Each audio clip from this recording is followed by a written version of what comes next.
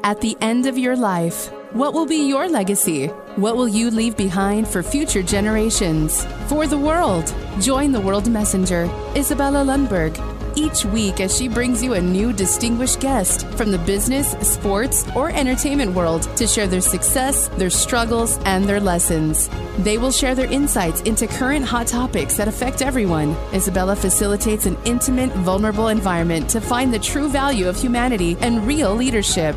Are you ready for your legacy?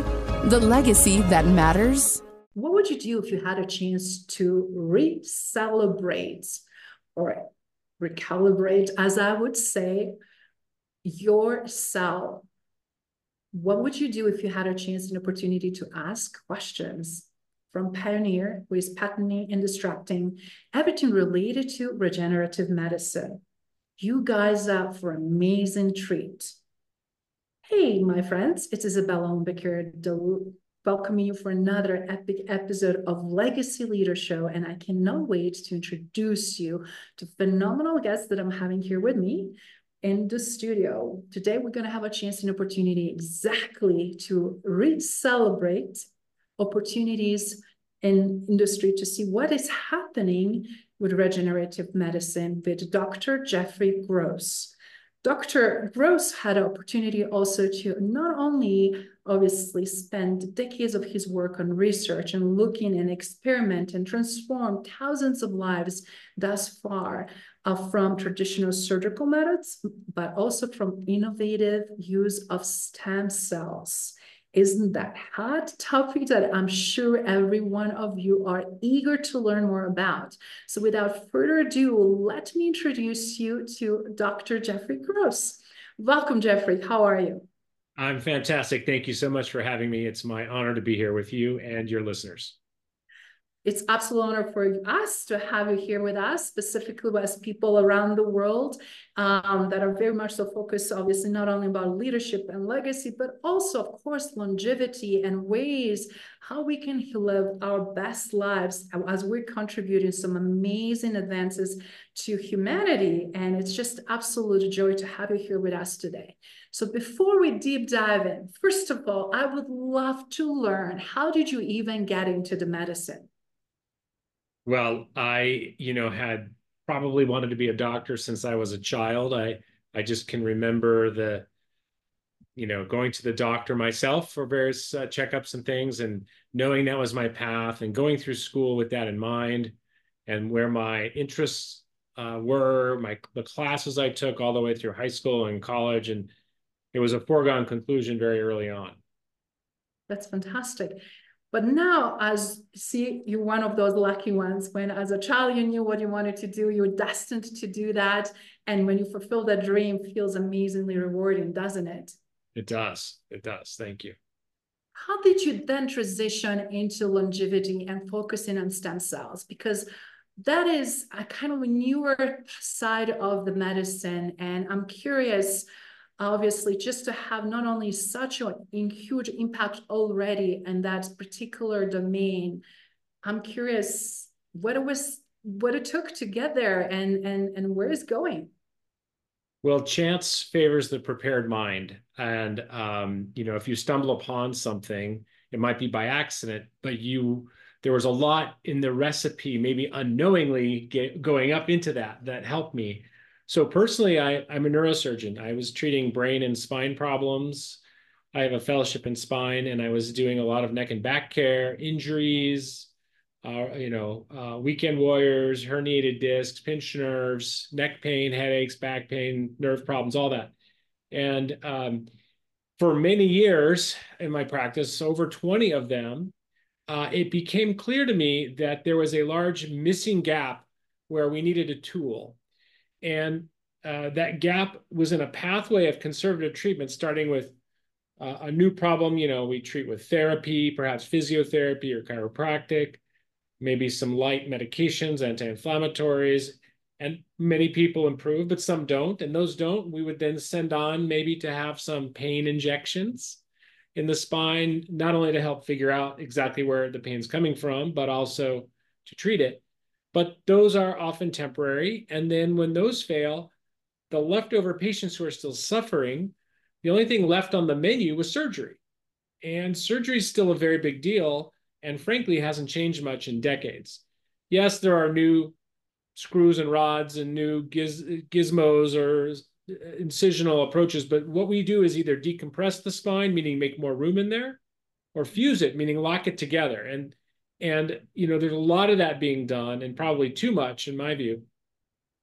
But there was a large gap between the non-surgical treatments and the surgery treatments, because many patients who failed the non-surgery treatments but still had problems weren't quite ready for surgery. And they would tell me, hey, doc, I know you said surgery is an option, but what about lasers, or what about stem cells? And you hear stem cells enough, and instead of going to the annual brain and spine surgery meeting where you hear the same stuff over and over again, I changed my mind. I said, you know what? I'm going to use my open mind and tap back into my undergraduate background in biochemistry and molecular cell biology. And I started going to stem cell conferences and doing the education hours and doing the training and getting certified in that area, so I could apply it to my spine patients to give them a new option, because patients deserve to hear all the options. But that's blossomed. It's blossomed way beyond the spine. And that's why we're here today. This is fascinating. First of all, you invested so much in your education. You have phenomenal pedigree, being graduated from University of California, from Berkeley, as you mentioned, from biochemistry, and just understanding molecular cell biology itself. Those are very complex studies. And then you didn't stop there. And then you kind of kept, as you progressed in learning and practically applying, also disrupting and innovating. I'm curious, what led you to that? I mean, you already mentioned, obviously, that you wanted to offer alternative, not just for those surgical types of treatments, and find the better way. And through that whole process, I feel like you've come up to something that is so absolutely mind-boggling. Do you mind sharing with the audience, how did you harness that own stem cell health right now that you see that is going to be changing not only how doctors are approaching methodology and treatments today, but also in the future? Sure. If you wanted to make the most absolutely perfect chocolate cake, you would go to the best store and get the best ingredients, the best flour, the best cocoa, the best, what have you.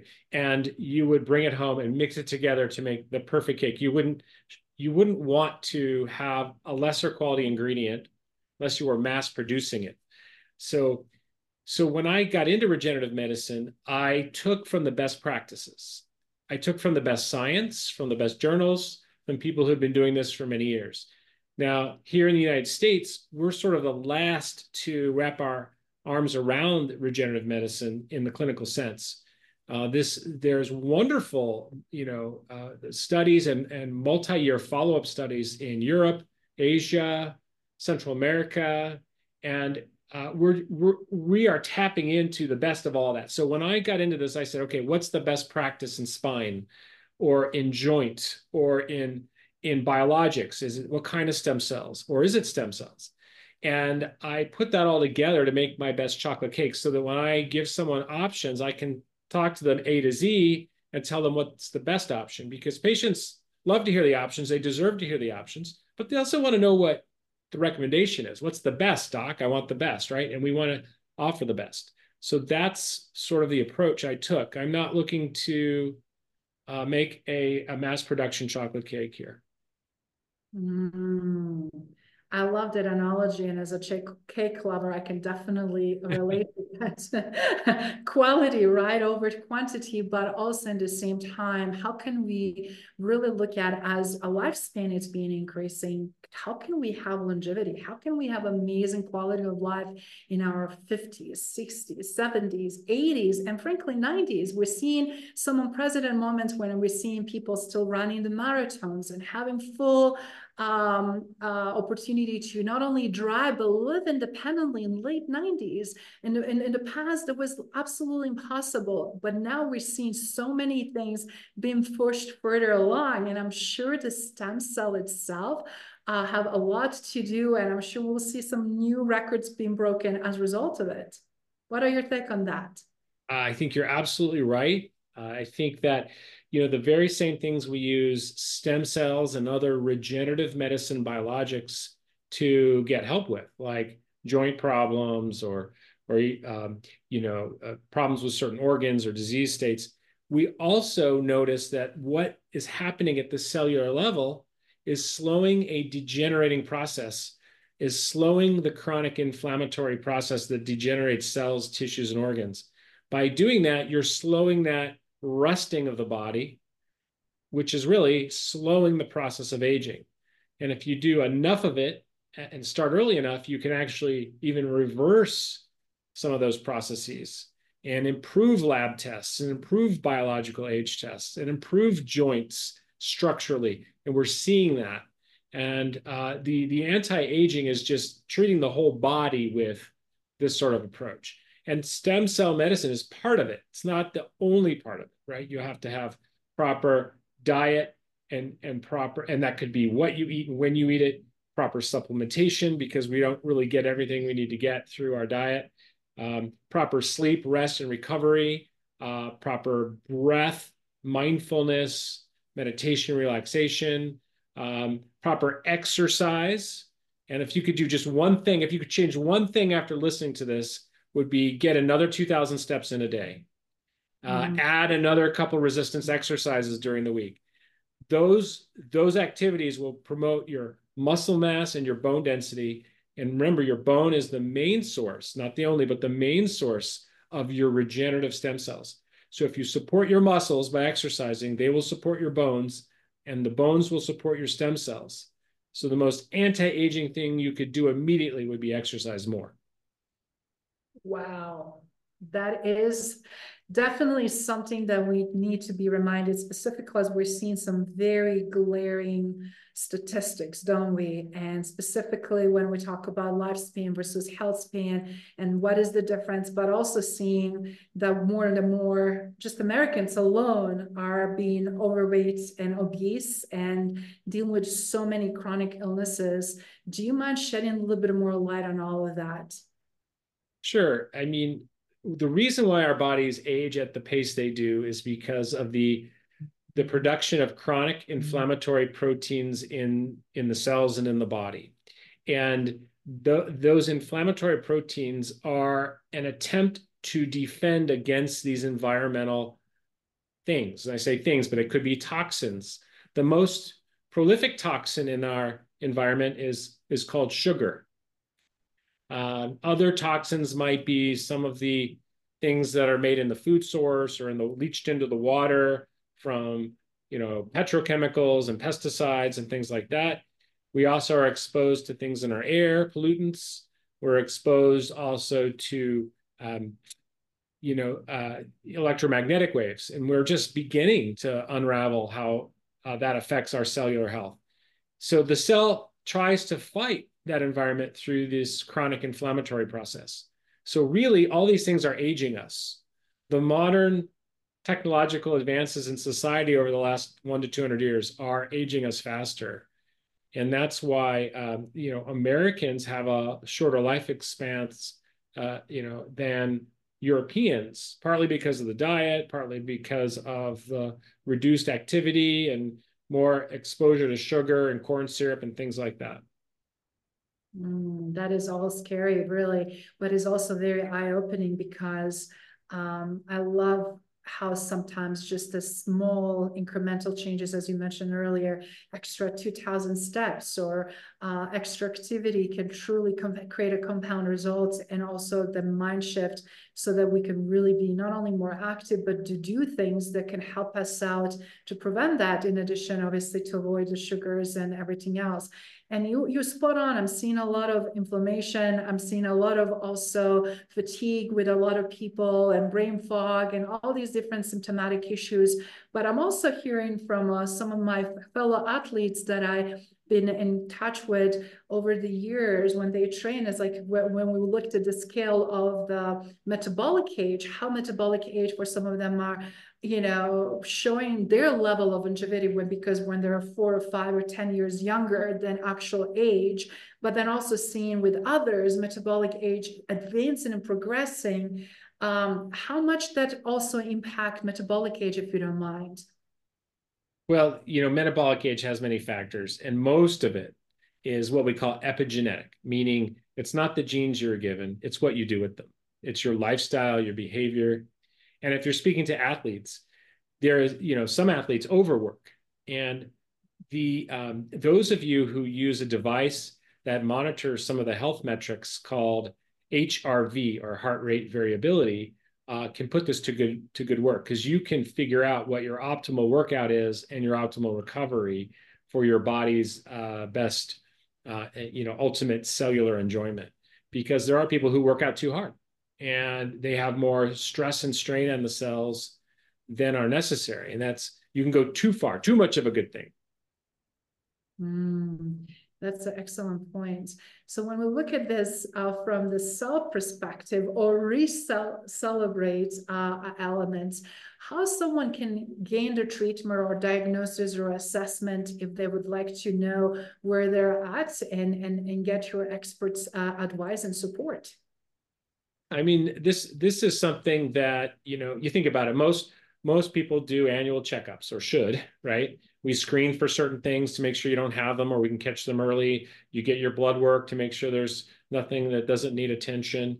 But that's just scratching the surface. So it would behoove you to see someone at the concierge level, or have an executive physical where you get the much more in-depth blood markers, biological age tests, which I think is also referred to as a metabolic age test. In order, and there are other labs too, inflammatory markers and various things. And you can look at this and use them as guides, and you never know what we find. I have some super healthy people that are always trying to optimize a little better, and we find crazy things, like they're taking plenty of fish oil per my regimen, but we actually test the EHAs and the DHAs, which are the omega-3s and things from the fish oil, and they're still low, whether they're metabolizing them or not internalizing them or what have you. So we give them even more, and sometimes that corrects that little extra inflammation that they're dealing with. And we can see that on the metabolic and biological age tests. So this is about, not assuming a regular physician will do all this. You need more than just the basics. You need someone who's going to spend the time to do all the testing and optimize your health. Let me make this an analogy to nutrition. If you read the side of a cereal box, it'll tell you how much vitamin D you got as a percentage of the RDA allotment. And most people say, oh, great, I got 100% today, I'm done. Well, that allotment number is only to prevent malnutrition. It's not the optimal health number. It's just the bare minimum. So your regular blood panel is probably a bare minimum, unless you're seeing someone who is in the anti-aging specialty or is a higher end medical practitioner. So, just like you want the best chocolate cake here, make sure you go to the right chef. And make sure you're reading all the labels, right? Because with that cereal, sugar also comes in place, because you don't want to just look at for the good ingredients, but also ingredients that shouldn't be necessarily consumed, or not maybe as large quantity.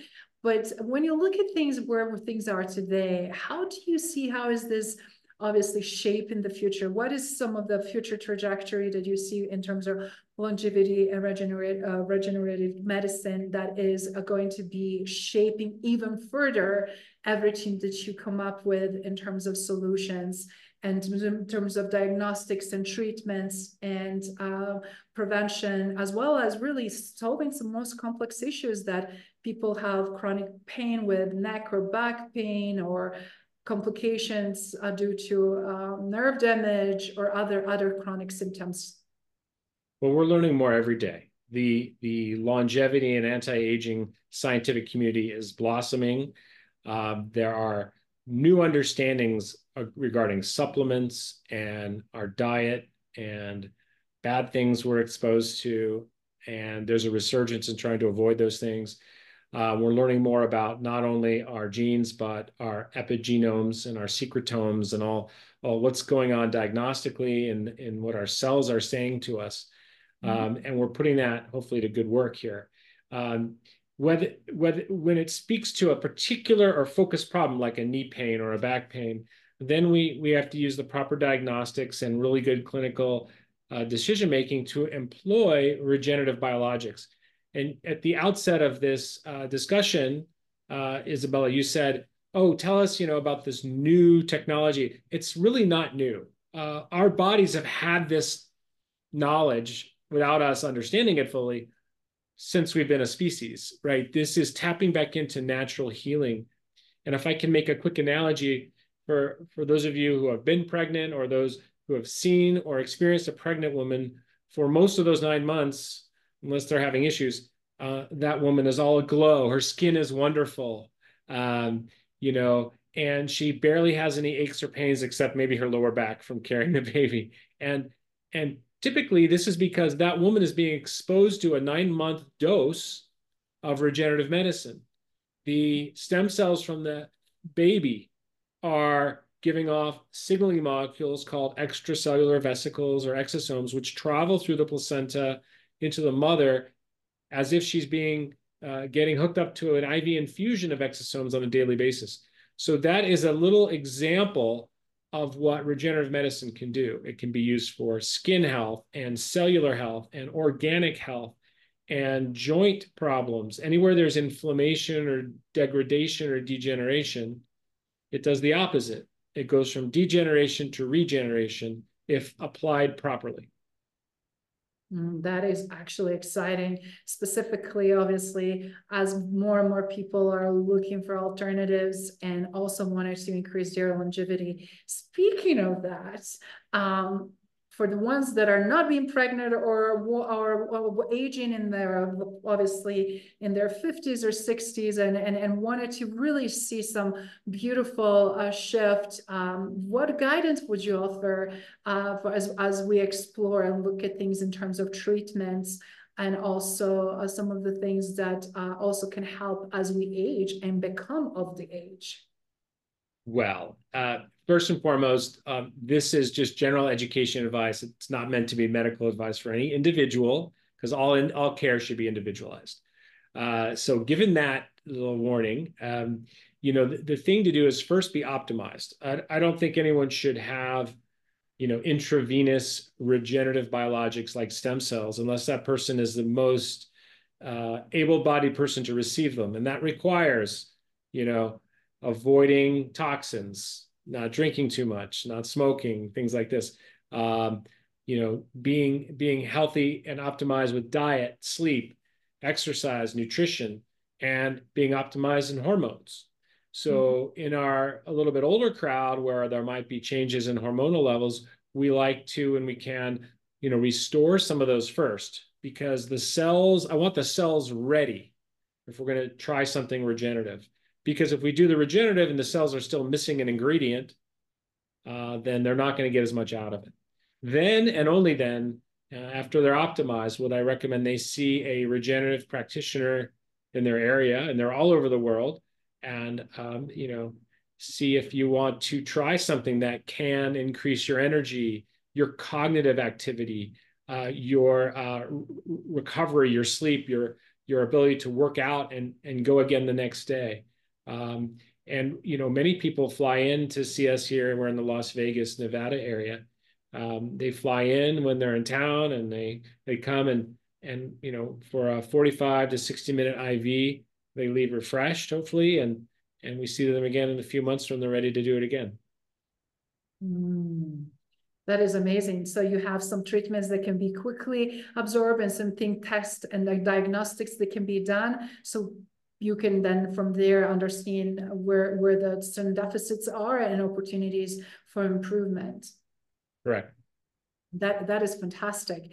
But obviously with everything that is happening, where can listeners have a chance and opportunity to explore further and learn more, obviously, about the treatments that you currently offer and obviously making such a strides and waves in STEM world and re-celebrating opportunities for others. I just love how clever that is and how it's also intriguing and great conversation.